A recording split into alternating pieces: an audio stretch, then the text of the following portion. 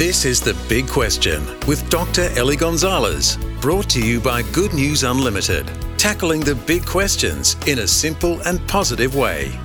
And today's big question, where is the Holy Grail? The so-called Holy Grail is the stuff of legends, literally. It's history's greatest treasure hunt. King Arthur's knights went on quests to look for it, and so did Monty Python. So what is the Holy Grail? Well, the Holy Grail is meant to be a cup, but not just any cup. It's meant to be the actual cup that Jesus drank from at the Last Supper, and that was later supposedly used to collect his blood at his crucifixion. In the Bible, the cup that Jesus drank from barely rates a mention, so it can't have been that important. And there's no mention of it being used to collect the blood of Jesus anyway. The Holy Grail only really makes an appearance in the legends of the Middle Ages in connection with King Arthur, which doesn't say much for its authenticity.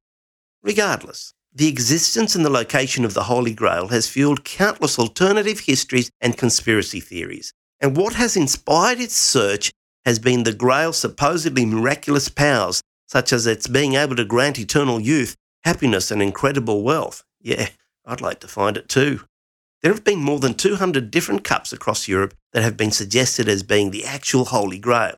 Some people say that the Grail is buried somewhere under Jerusalem. Some think that the Knights Templar took it from Jerusalem to the New World. During the last 100 years, the media has announced the discovery of the Grail several times. First, it was supposedly discovered near Glastonbury Abbey in England, then in the ancient city of Antioch, and then in Toledo's Museum of Art in Spain.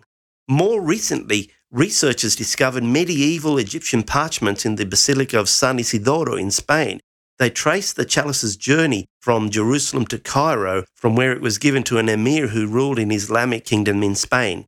The emir in turn gave the chalice to the Christian King Ferdinand, and the goblet has been in the basilica since the 11th century, and it's been on display in the basilica's museum since the 1950s.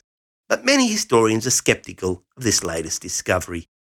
The reality is that it would be impossible to prove that any ancient cup had been actually used by Jesus, let alone at the Last Supper. And there's a reason why the Bible hardly mentions it, because as fascinating as it is, it's not important anyway. It probably doesn't exist anymore. What is important is the person of Jesus.